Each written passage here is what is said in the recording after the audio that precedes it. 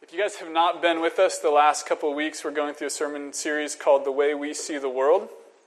And what we mean by that is that if you go to an evangelical Christian church and you read their statement of faith, they're going to be very similar. But the way they practice that statement of faith, that they believe in God Almighty, maker of heaven and earth, and in Jesus Christ, His only Son, they believe in the Holy Spirit and that He empowers the church, and He's present in the world still. Even with all those things, the way that is expressed can look very, very different.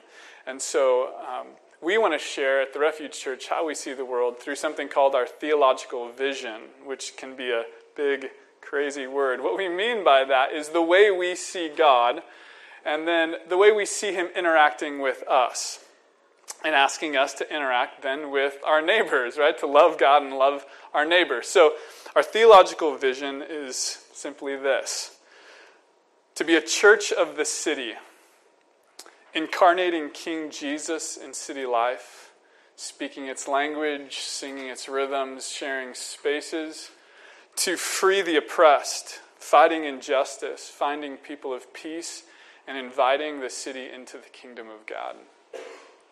Last week, Jordan looked at what it looks like for us to share the spaces in the city, to speak the same language of the city, to sing its rhythms, and why we would do that. He shared from 1 Corinthians 9 that Paul says, I want to become all things to all people, so that maybe a few of them can finally hear how good God is. And so in that we saw Jesus' presence, right? That Jesus wants to be present. In John 1:14 it says, the word Jesus became flesh and moved into the neighborhood. Right? That we see Him come and just sharing His life in very ordinary ways, and we want to learn how to do that. So the presence of Jesus. This week and the following weeks, we're going to look at the power of Jesus and how we as a church get to share His power, namely this week in freeing the oppressed. Oppression is simply this: cruel or unjust exercise of authority. Cruel or unjust exercise of authority. And I think probably a lot of what I said up till this point, maybe you are going, that sounds like a great sermon for somebody else. What I want to show us is that all of us have experienced oppression, and then to ask ourselves, is it possible then to be free, and to see how maybe for me, Jesus offers that freedom. Since oppression is a question of authority, I want to show you just first how authority is given and how it's lost in the story of two kingdoms. The first is the creation of the world and the kingdom of God. So when God created the world, everything fell under God's authority.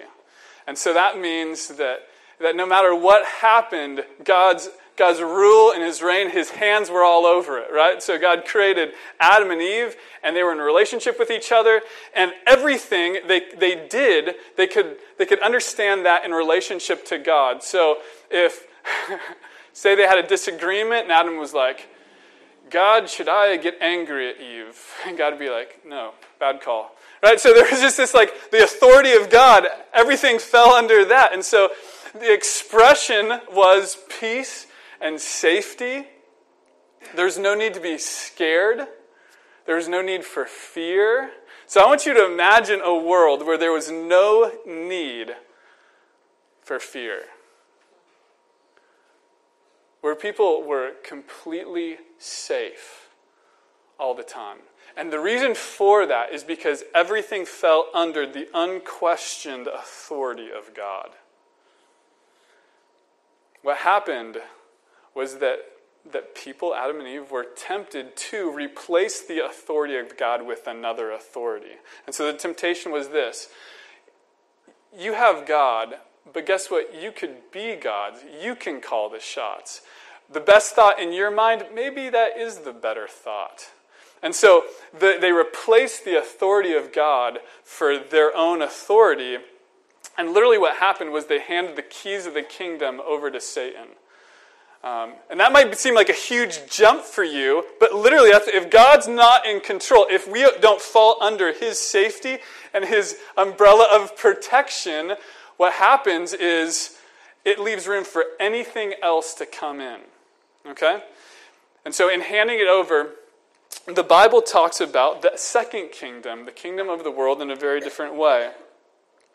It talks about Satan in 2 Corinthians 4:4, and in John 12:31 is now the ruler of the world. One who, in John 10:10 it says, has come to steal and kill and destroy.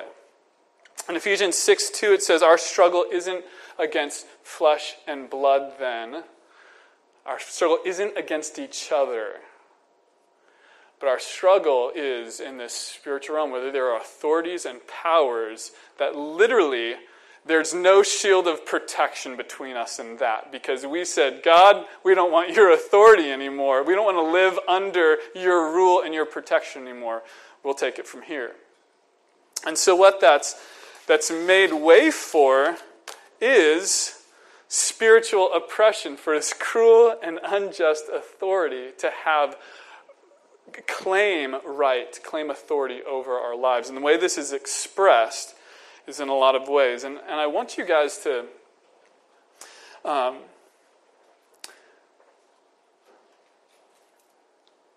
as you hear this and understand spiritual oppression, what I pray for you is that you hear in this that you don't need to feel alone in it. The way this is expressed is different ways. Depression, the feeling of hopelessness, the feeling that there is no reason for living. Overwhelming fear and anxiety. The feeling that, I don't know where this is coming from. I don't know why, but I'm just absolutely consumed by a paralyzing struggle right now. Right? Maybe I don't even want to walk out the door. Maybe I'm terrified to talk to somebody. Or if they only knew what was going on inside of me. Also a feeling of shame or self-condemnation. The feeling that I am not or will not be good enough. The feeling of bitterness. Man, that person treated me this way. Or maybe even the way God has treated me. I am just justified upset. Addictions. Hearing voices. There are probably a lot of people in this room that have heard voices of condemnation. I went to a training on mental health once, and they did a simulation for people who experience schizophrenia. And the simulation was you just sit across from somebody, and so I would be talking to the other person, and in my ear, another person would be reading a script that sounded something like this. You're a loser. Nobody likes you. This other person hates you, and they just don't want to tell you that. And so they're reading this in my ear while I'm trying to have a conversation, right? Like that's evil, right? But that goes on, and the reality is a lot of people, that's not just schizophrenia, a lot of you guys have struggled with that. Voices that condemn you. Where does that come from? Well, where that comes from is if God isn't ruling, if he's not protecting, he's not giving us safety, then anything goes.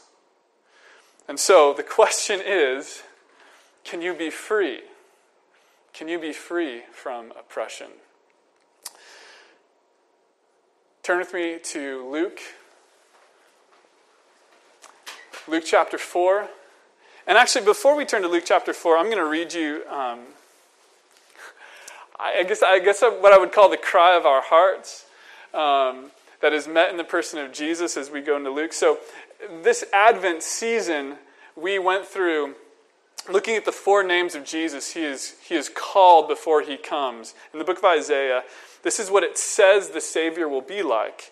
It says, "For to us a child is born, to us a son is given, and the government will be on his shoulders, and he will be called Wonderful Counselor, Mighty God, Everlasting Father, Prince of Peace. Of the greatness of his government there will be no end. He will reign on King David's throne and establish and uphold it with justice and righteousness from that time on and forever." And so into these crazy circumstances that we find ourselves in, this I would say universal oppression that people find themselves in, and though it is universal, though every single one of you have felt oppressed spiritually in some way at some point, the coinciding feeling, I would say, is that you feel alone in that. Okay? You feel like no one relates with you in that place. But Jesus coming, called Wonderful Counselor, Prince of Peace, Almighty God, Everlasting Father, he comes acknowledging that and providing hope. Right? Listen to the names he is called. The Wonderful Counselor. Well, why'd you go to a counselor? Because you go, I have no idea the screwed up things that are going on inside my own head. Okay, get an amen? Right? Okay. Let's be honest. There are times where you go, like, man, people tell me I'm cool, but what's going on in here? I feel like I'm loco.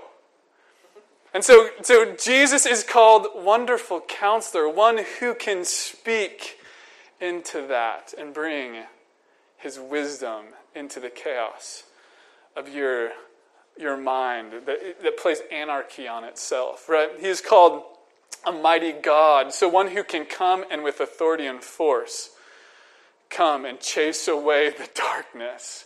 Right? We have one who is everlasting Father, what do fathers do? Provide leadership and safety. Right? One who will come and provide that leadership and safety. A Prince of Peace, one who will calm the storm in your soul and finally bring you peace. So that's the promise of a Savior. The way we see him come, we can fantasize about what that will look like, but the way we see him come is here in Luke 4. And this is really the answer to the question, can we be free and how can we be free from oppression? So, Luke 4, we're going to start reading in 14, but just to catch you up with the context that we're in is this. Jesus has been out in the desert for 40 days fasting. I don't know if you've ever fasted for one day, but by the end of that day, like you see your dog and you're like, a lot of good meat on that thing. You can go a whole day without eating just because you forget and you're fine, but if you are purposefully fasting, you're like desperate. You're like, someone's like, why are you gnawing on that table? Well, I can't tell you because that would ruin it.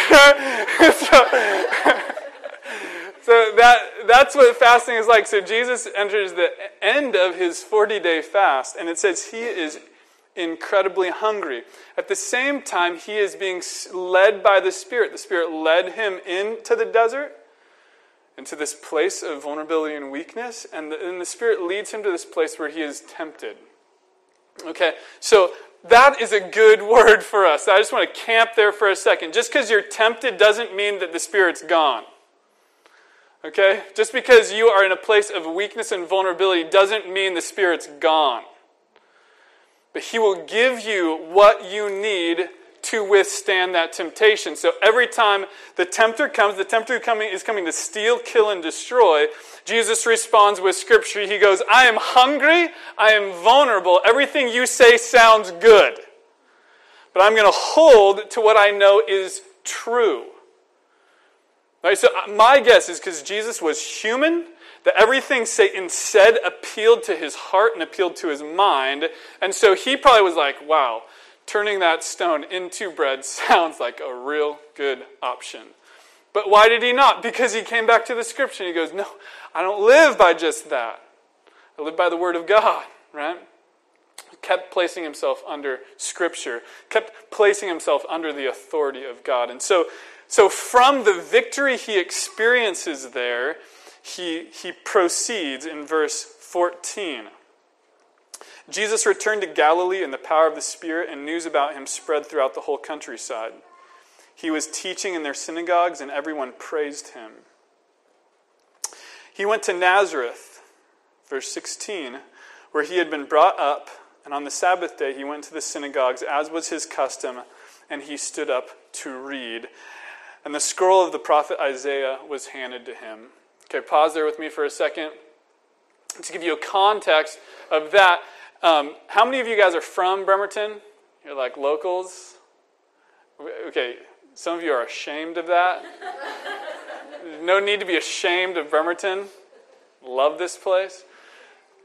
So Jesus is a local in this. He is from this place. And what that means is when you are from a place, no matter where you come from, no matter what you have done, no matter how impressed people away from there have been by you, right, when you get back in the presence of someone who like babysat you as a child and changed your diaper, you're not cool anymore.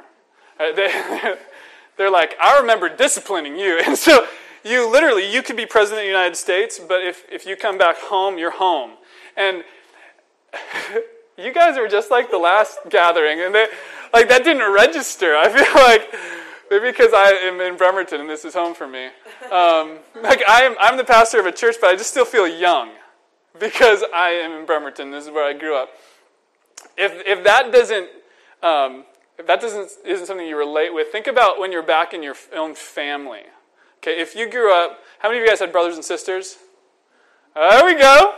Yeah. We're on the same page.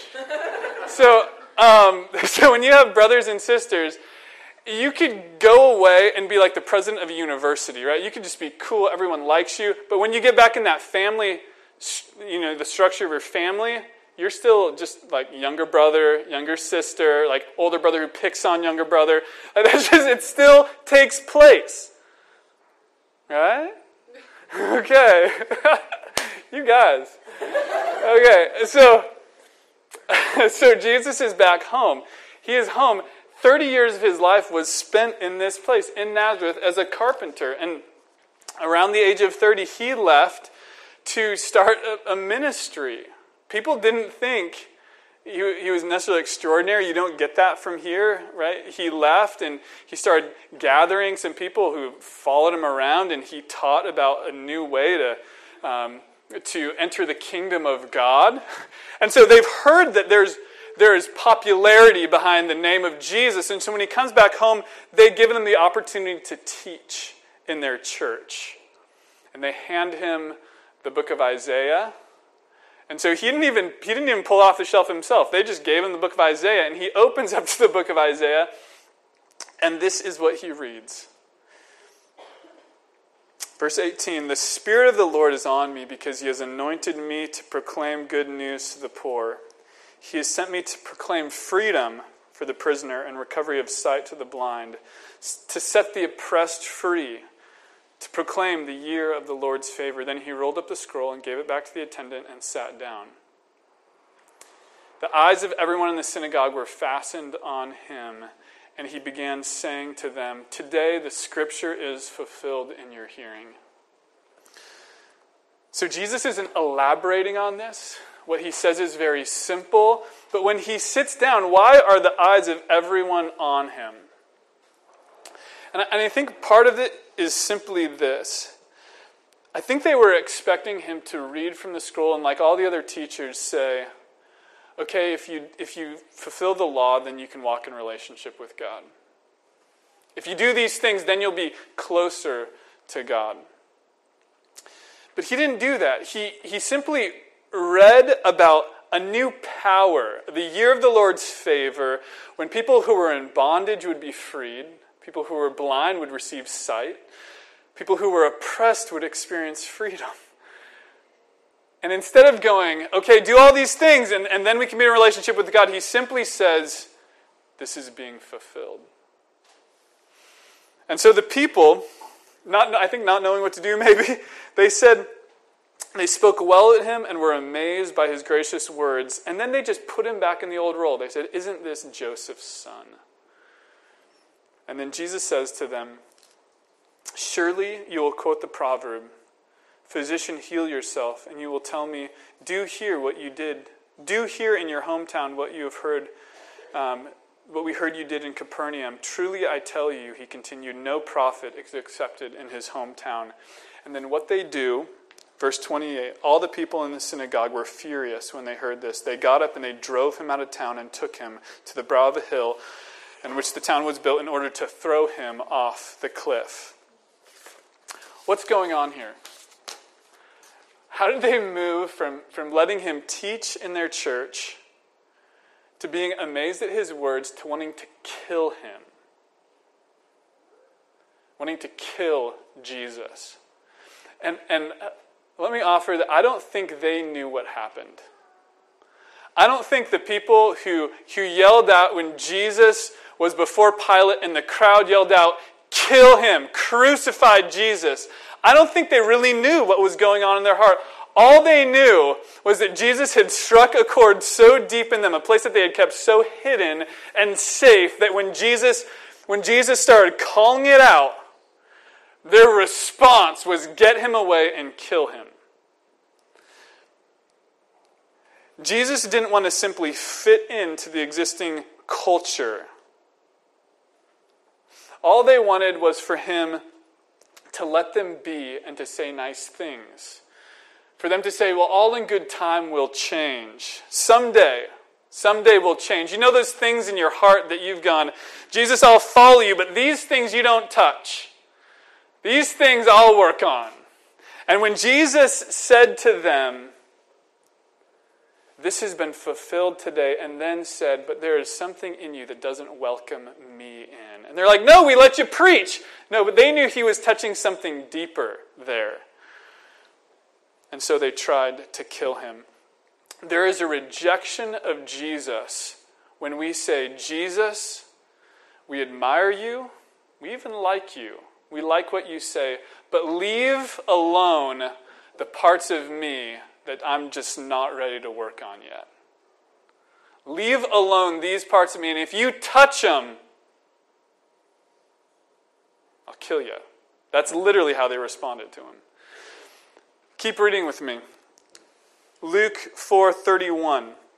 That is the first response we get. Second response is this. He went to Capernaum, a town in Galilee, on the Sabbath and taught the people. They were amazed at his teaching because his words had authority. In the synagogue there was a man possessed by a demon, an impure spirit, and he cried out at the top of his voice, "Go away! What do you want with us, Jesus of Nazareth? Have you come to destroy us? I know who you are. You're the Holy One of God." And Jesus said, "Be quiet. Come out." And the demon threw the man down before them all and came out without injuring him. And all the people were amazed and said to each other, "What words these are with authority and power." He gives order to impure spirits and they come out. And the news about him spread around the whole region. What's the difference here? Well, the difference is on the first side there was silence, and on the first group there was silence, and in the second there was crying out. Right? What we see here is something incredibly uncomfortable. We see a man who when exposed to the authority of Jesus, the oppression, the impurity in him, this impure spirit cries out and says, "Get away! Don't touch me! Be out of here!" And Jesus is like, "I can work with that." Isn't that amazing? Like once it is exposed, Jesus goes, "Yeah, I'm going to take my authority. I'm going to show you that I have authority over all things." But when we are quiet, when we are silent, when we let our oppression be in the darkness, you know what happens? Jesus will walk away. He'll walk through our midst. He'll leave. Why? Because we're not ready to let him heal us. We see throughout the whole of Scripture when people cried out to Jesus. Blind men cried out, "Son of David, have mercy on me." We saw people who were crippled be taken long distances so they could be near Jesus. We saw a woman who was bleeding for 18 years and tried every single doctor and had lost hope, and she went and just touched Jesus because she just wanted to be near him. She was done with every other solution. She just wanted Jesus himself. We see demon-possessed people being freed. We see Legion who didn't know what to do with himself and just ran naked towards Jesus, right? And Jesus freed him. Right? We see parents who feel helpless because they have a child who's oppressed, bringing that child to Jesus, and Jesus healing them. But why? It really is because they are fully in surrender. They are crying out. They're ready to let Jesus again take complete authority over their life. Guys, we will never experience freedom from oppression if we say, "Jesus, you can have a 50%. If we say, "Jesus, you can work on these things, but these ones I'm still working on." That will never, ever work. In Matthew 28:18, Jesus says, "All authority on heaven and earth has been given to me." So what I want to encourage you is to live in that authority. In Colossians 2, 13 through 15, let this be freedom for you guys. Colossians 2:13 through 15, it says this: when you were dead in your sins and in the uncircumcision of your flesh, God made you alive in Christ. He forgave us all our sins, having canceled the charge of indebtedness which stood against us and condemned us. He took it away and he nailed it to the cross. He took it away and nailed it to the cross. So the place that some of us are in is this place. I think we see what has happened in our lives. Some of us are very aware even of the oppression in our lives, but for some of us, we have learned, we have taught ourselves that this is our burden to bear. We've taught ourselves that this is just reality for me. This is just something that I have to deal with. Right? We realize that we have sinned, and that we in our own authority can't cast out our own oppression. Right? Have you guys been in that place? And so we feel this great debt. And what it says here is that Jesus has canceled our debt, that Jesus has taken our indebtedness and nailed it to the cross. And in verse 15 it says this: having disarmed the powers and authorities, he made a public spectacle of them, triumphing over them on the cross. So what the gift is he gives us the gift of moving out of our oppression, under his authority, and into an unshakable identity. Into an unshakable identity, which means I'm no longer trying to do it on my own. I gave up that game a long time ago. I'm going to put myself under the authority of Jesus. Guys, how do we do this? This can still seem hard. This can still seem something where I know, because I've been there. This can be something where you go, but Daniel, you really don't know my oppression. Let me share a story that it's really close to home. And hopefully will offer you a lot of hope. My mom, who probably most of you know, and just think she's the coolest woman ever. She's amazing. When she was in elementary school, she watched a fire prevention video, and how to climb out of your window safely, and how to make exit strategies, and so she watched this video that every kid in elementary school watches, and I think it probably is what in the scripture it calls a foothold or a stronghold, that something in that Satan found a way to insert fear. And so she carried for a long time fear of fire, and that fear moved into a lot of other areas of her life. Paralyzing anxiety that would absolutely consume her at times. When my parents decided to become missionaries in the Philippines, because you can still be doing works of service, right? When you still have these things that are oppressing you. And so when they went to the Philippines, this just kept morphing into other areas of her life that would paralyze her with fear and anxiety. When they came back from the mission field abroad, my dad went to visit a guy named Tom White who prayed with him and helped him through these things that he had seen while I was there. And during that time, he shared with Tom White about the fear that my mom had carried since she was in elementary school. And so my mom went also, and Tom White asked her a couple of questions and prayed with her. And from that moment on, her fear was completely gone. The oppression was completely gone. And before you're like, oh, that's just, since elementary school, okay? That's a long time to carry a fear that morphs into other things and makes you at times feel like you are completely helpless. I know that all of us have experienced something like that. You are not alone. All of us have. It could be in the form of depression or addiction. It could be shame or feeling like you will never be good enough. You could still have voices whispering in your ear even at this moment, but not you. You can't be free, just them. They are unique. You are too, but you have to carry this. And I want to challenge you that as a child of God, your inheritance, who you are, is found in Christ, in God himself. Give him all authority. Don't keep things to yourself anymore. Let him take charge. You might say, how do I do that? Well, how we do that is, I want to offer you two things. The first thing is this. You really need to welcome Jesus into every single area of your life. Every single area of your life.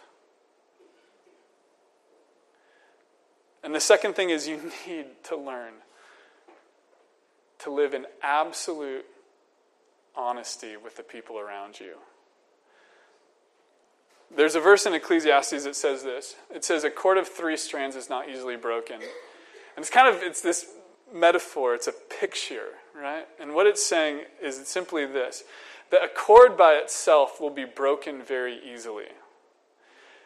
And I want to press some of you that you, over and over and over again, have been broken in the same area because you keep trying to do it yourself. And you keep telling yourself, I will not share this. I will keep this to myself because I'm going to figure it out. I'm going to fix this on my own. And you will be broken over and over and over again because that is not the way you find freedom from oppression.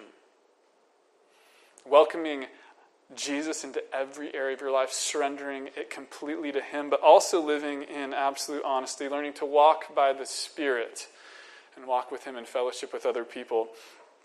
I will speak personally. I have learned the value of this. I've learned the freedom of this.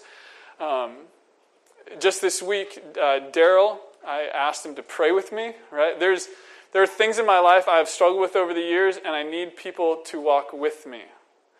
There are sins in my life that I've committed that if I sin, I will, within 24 hours, confess that sin so I walk in the light. It's a commitment I have made to others because why? Because if I do not do that, I let oppression root deep in my heart and I live in darkness. Me, right? Your pastor. I need that. If I don't confess my sin and be forgiven and healed, what happens is I withdraw from you. And I put this real nice look on the outside that makes you feel worse because I'm feeling more perfect, right? All that's doing is hiding from you guys. I confess my sins. I welcome Jesus into every area, even if it makes me look bad. Why? Because it's not worth it. It's not worth living a life in the dark. Jesus came that you might have life and have it completely. And a lot of us aren't living in that promise because we're just still trying to hide something. We're trying to do it by ourselves, and we keep breaking over and over again. So we distrust the promises of God that are there and are real and are powerful. So church, I want to encourage you guys. I want to beg you guys to cry out to Jesus. And in crying out to him, cry out to one another. Let somebody walk with you. You don't need to be alone. One of the statements in our statement of faith is this. As a church, we are the visible reality of Christ in the world, existing through the power and gifting of the Holy Spirit to glorify God and make him known. We have the ability to do that. In Ephesians 1, the very end of it, it says, we are the fullness of him who fills all things in every way. We can be that as a church if we let him fill us in every way. The church is both physical and spiritual, and should seek the healing of the world for both tangible needs and spiritual bondage. Tangible needs, if we have a brother in need, if they need food, if they need shelter, let's work at that. But also spiritual bondage. We know that someone can have a house and they can be the loneliest, most oppressed person in the whole world. We don't want to see that because Jesus came that we might have life and have it to the full. He took our debt to Satan and our debt that we feel like we owe, and he took it and he said, I paid for that. Live in freedom now. The church is, get this, we are the light of a new kingdom that is chasing out the darkness of Satan's reign. That isn't our statement of faith. This is what we believe, that the church is the light of a new kingdom that is chasing out the darkness of Satan's reign. Let me help chase out that darkness in you. And I want to let you chase out that darkness in me. Why? Because we are living in the light of his presence. Guys, you don't need to live oppressed. Promises of Jesus are for you. Live free. It is so good. And that goodness is available completely to you. Do you believe it? Amen. Yeah. Okay. Pray with me.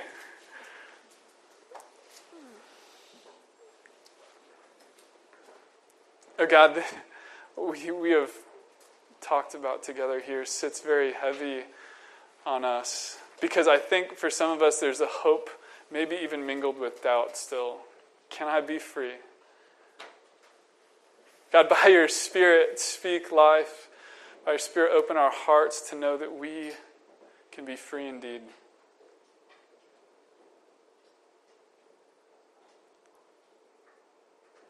That the things that have caused shame and continue to cause shame don't need to be found anymore in our lives. That there is no shame to confess sin because you already know our sin. There is only freedom in confession of sin. By your mercy, may we walk together in that freedom as a church. We love you and we pray these things in Jesus' mighty name. Amen.